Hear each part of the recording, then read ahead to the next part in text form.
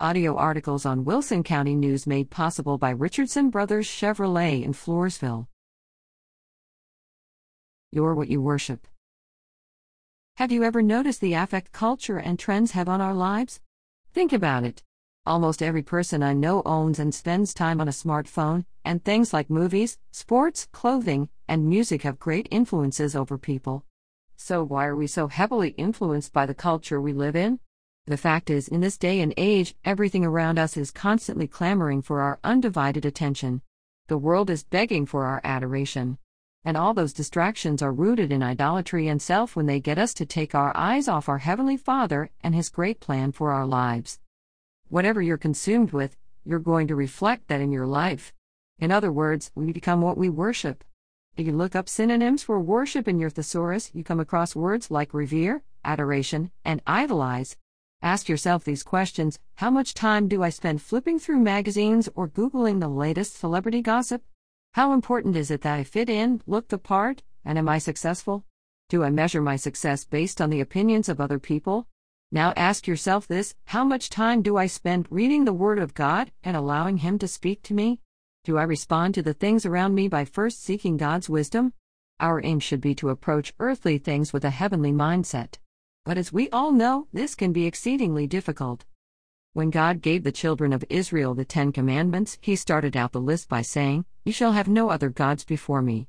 You shall not make for yourselves a carved image, any likeness of anything that is in heaven above, or that is in the earth beneath, or that is in the water under the earth. You shall not bow down to them nor serve them.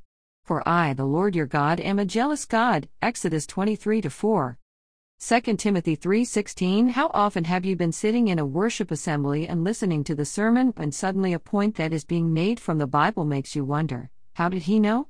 Something was said that really hit home.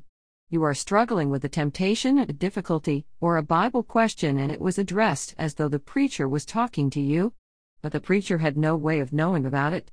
That's happened to this writer both as a listener and as a preacher repeatedly. That's a demonstration of the power of God's Word. The Bible, when preached, taught, or studied, has the ability to address the deep thoughts, struggles, and guilt in an individual's heart, for the Word of God is quick, and powerful, and sharper than any two-edged sword, piercing even to the division of soul and spirit, and of joints and marrow, and is a discerner of the thoughts and intents of the heart. Hebrews 4:12. The Bible will help us in our everyday lives. God's Word is not some antiquated book. What do I do about some conflict with another? How do I overcome a temptation in the workplace? Is there a way to put my priorities in order when life is chaotic and out of control? O Lord, I know that the way of man is not in himself. It is not in man who walks to direct his own steps. Jeremiah 10:23. The Bible has the ability to make us better people, a blessed people, a heaven-bound people, as His divine power has given to us all things that pertain unto life and godliness, through the knowledge of Him who called us to glory and virtue. 2 Peter 1:3.